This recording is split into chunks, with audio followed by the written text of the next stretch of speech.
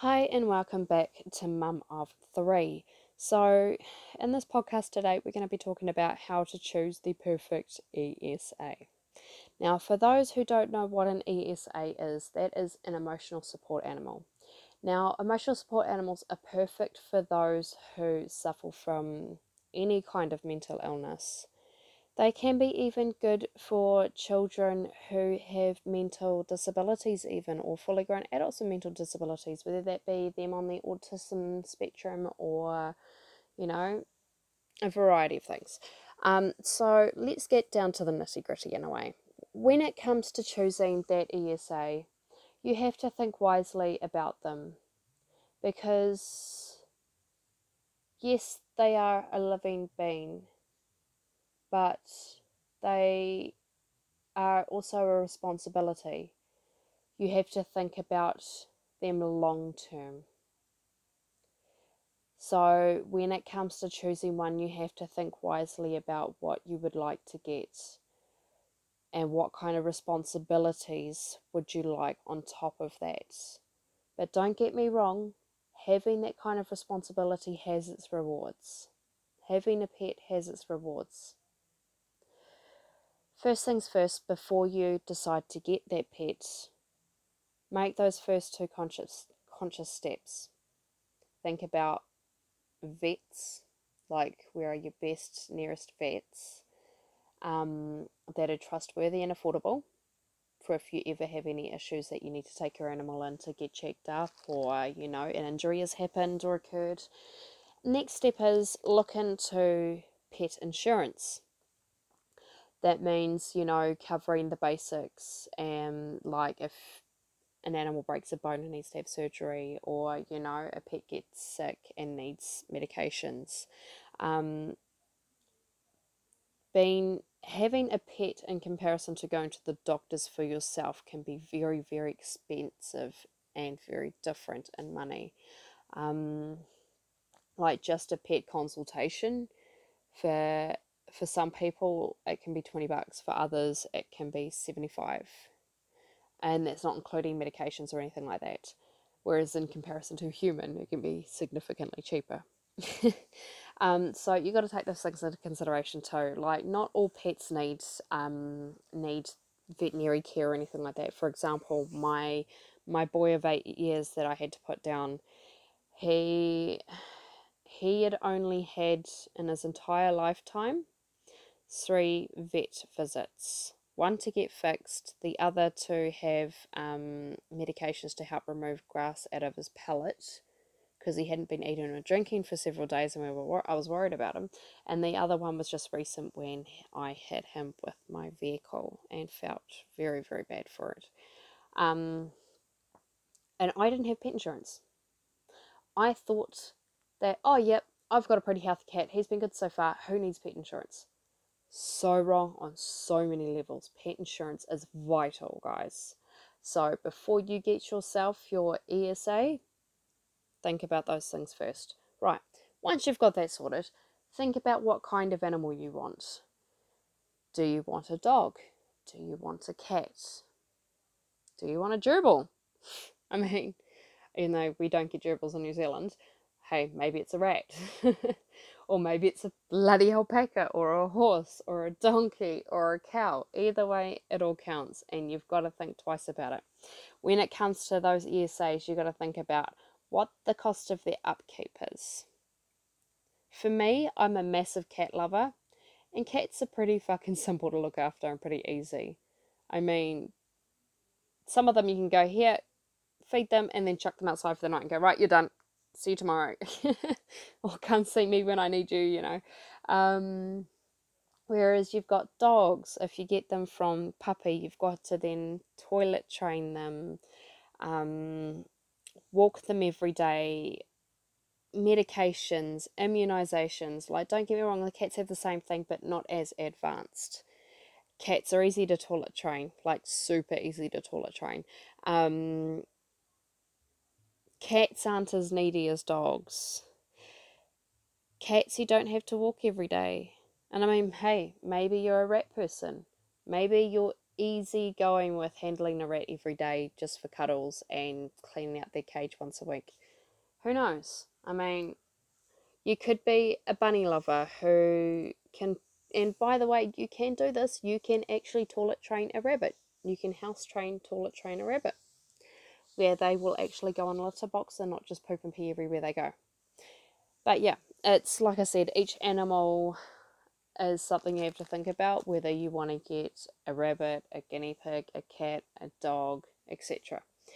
Then you sit there and think about, okay, do I want to raise the animal from infancy? So when I say infancy, from like either a puppy or a kitten, etc. Or do I want to get a rescue animal? Now, the reason why I say this, yes, a lot of people lean towards rescue animals, and I'm pro rescue animals, but in saying that, sometimes rescue animals just do not match up with you, and this is vitally important. If you're getting an ESA, it is vitally important that you have an animal that matches you. Like, you can go, oh, I like that dog because it's pretty, or I like that cat because of its long tail. That's not how you should go about picking an ESA. When it goes about picking them, it's actually more about they pick you. You may like them, but that animal may not get on with you. We here in New Zealand believe in this wonderful policy, or wonderful thing, code of conduct, a code we live by. Us animal lovers live by a code. And if we are ready to adopt an animal, whether that be a dog or a cat, we go visit them. We sit down. We get to know them. We cuddle them. And then ultimately, we decide based on how they interact with us. If that cat is disinterested in you, then it's not for you. But then you go visit, say, another house that has like has three kittens, and the runt out of the lot takes a liking to you, but the one you really want is completely disinterested in you. You take that runt, you take it home, and you treasure it because that runt had chosen you. And that's how you know you're going to have a perfect relationship with this animal, is that animal chooses you based on how it feels with you, because animals have a sense of not only just connection, but they know things about you that you don't even know about yourself. And if they think that they can help you, they will choose you. If you find that you leave unhappy and dissatisfied because you didn't find a connection with the cat, that's okay. That means that litter, or that group of dogs or puppies, kittens or cats, there was just not a fitting match for you there. But don't give up hope, because it will be out there. Because if you look at researchers today, those who actually just pick up the best looking dog or the best looking cat or the best looking rabbit without actually getting to know the animal first, 9 times out of 10, that animal either gets neglected or returned back to the animal shelter or pet shop, or breeder or owner. And that's really saddening. Saddening? I don't even know if I said that right. But yeah, so that's one thing you have to take into consideration about about your ESA, is you need to make sure you pick the right fitting one. And the thing is, you will sit there and say, well, how will I know? Mum of three, how will I know if this animal's right for me? You will know, trust me. Perfect example here. My buddy of 8 years who passed away. Right before I picked him, I turned around and said to a friend, you know what? I'm ready for a cat.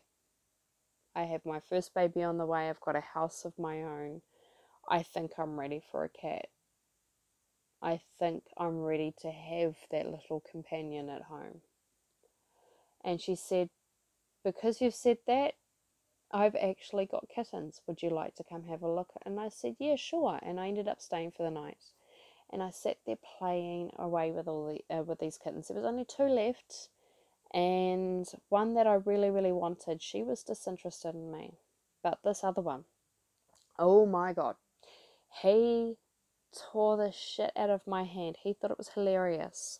He would come up and play with me, and if I'd attempted to play with the other kitten, he would get grumpy at me for doing so. And then I looked at my friend and I said, he's the one. He's the one I'm taking home. Well, at that stage, we thought he was a she, and then found out she, in fact, had balls.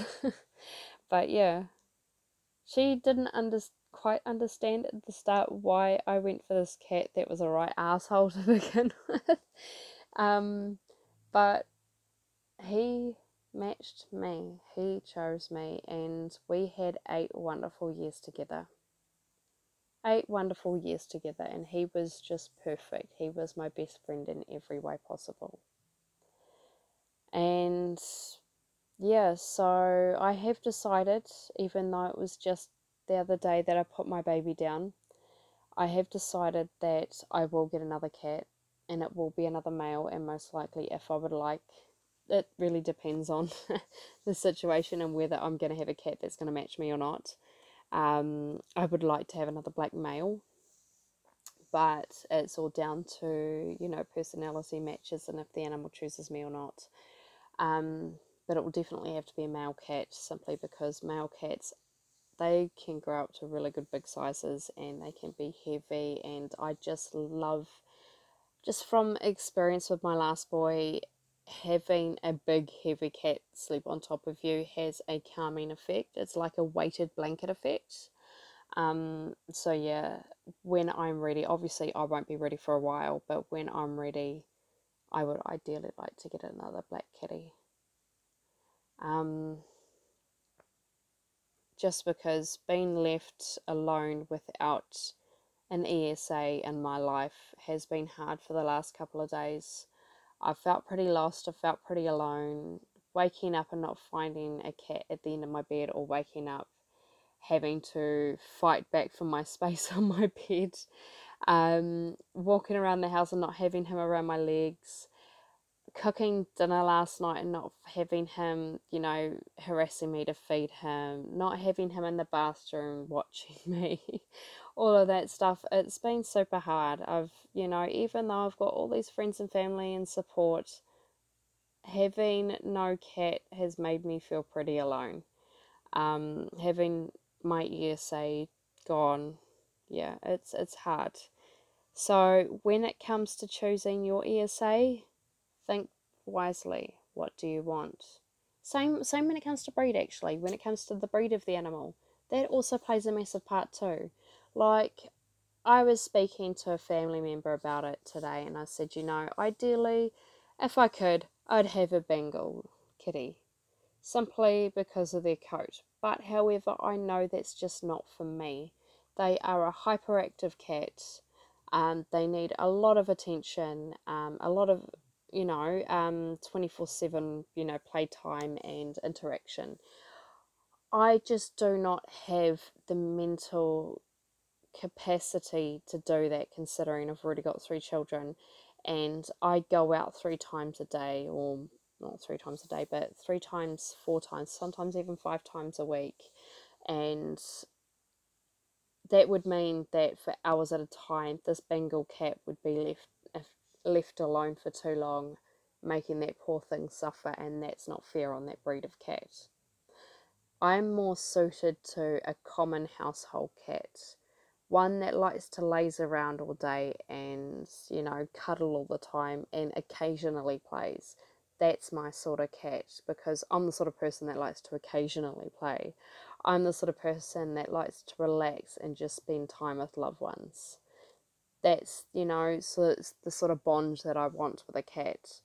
I don't want a hyperactive cat that doesn't want that wants to play with me too much, instead of cuddling sometimes. I don't want a cat that is completely disinterested in me. So these are the things that you have, like, now I have to think about again, um, going forward with getting another ESA in my life. Now, this other part's very important too about the whole, getting them as a puppy or a kitten versus adopting a shelter animal. Now, for some people, like say for example in dogs, a shelter dog is probably more suited if you wanted a dog, because they've already developed their personality. Most of them are already toilet trained, and even behavioural trained and all of that. They've probably already been to puppy school if they've been to puppy school, that sort of thing. Um, then you could pick up their personalities and get to know each dog and see what dog suits you. Cats, I'm not so sure about. Like for me, I have an abandoned kitty in my house at the moment who I'm looking after, and I'm trying to currently rehome. And I would have kept him, but the thing is, it's just not the right time for me. I've just lost my main baby, and there is just no emotional connection between me and this ginger kitty. It's just, if there's no emotional connection, then there's just no happy relationship there, and it's not fair on yourself, and it's not fair on the pet.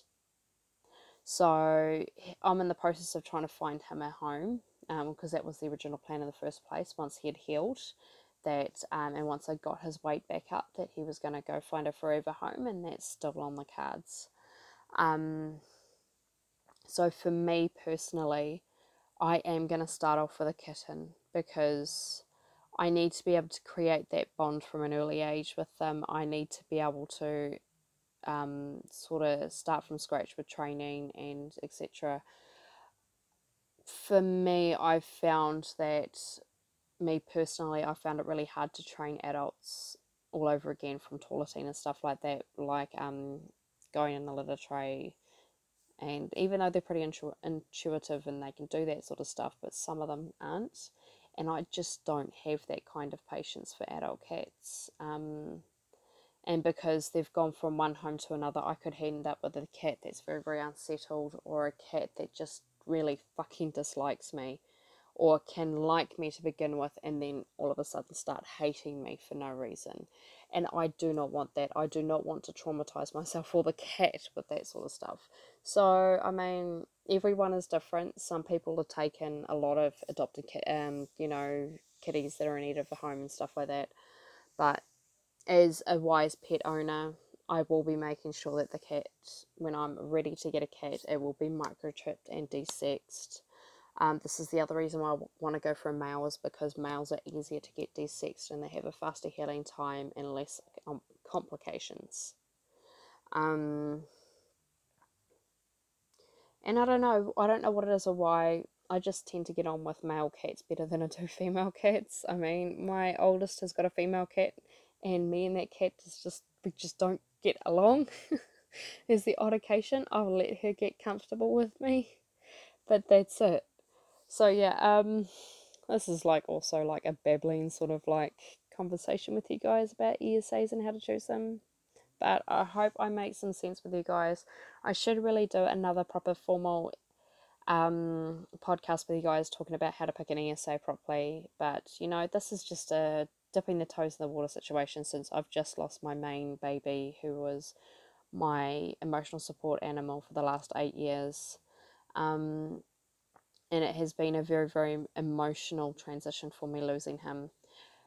And it's officially been a week since I hit him with my car, and I'll probably not get over that for a very long time.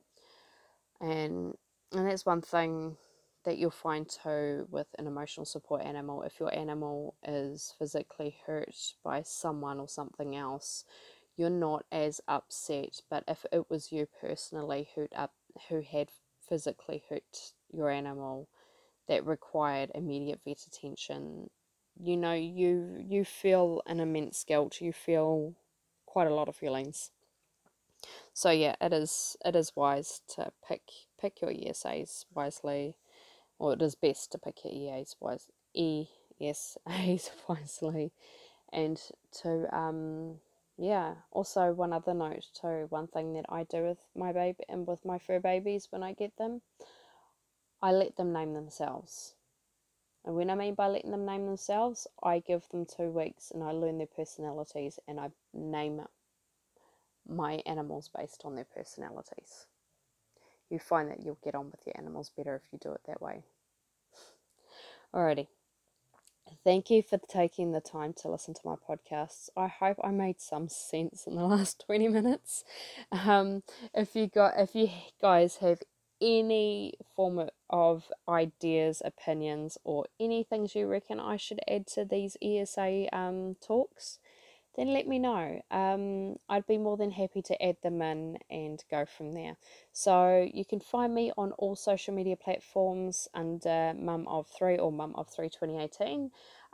This is where you could give me your feedback, your thoughts, your feelings, opinions, whatever you may wish. And yeah, I'll be sure to put in whatever comes through onto podcasts. In the meantime, thank you for taking the time to listen. I really do appreciate it. And yeah, I will catch you guys in the next podcast. Bye.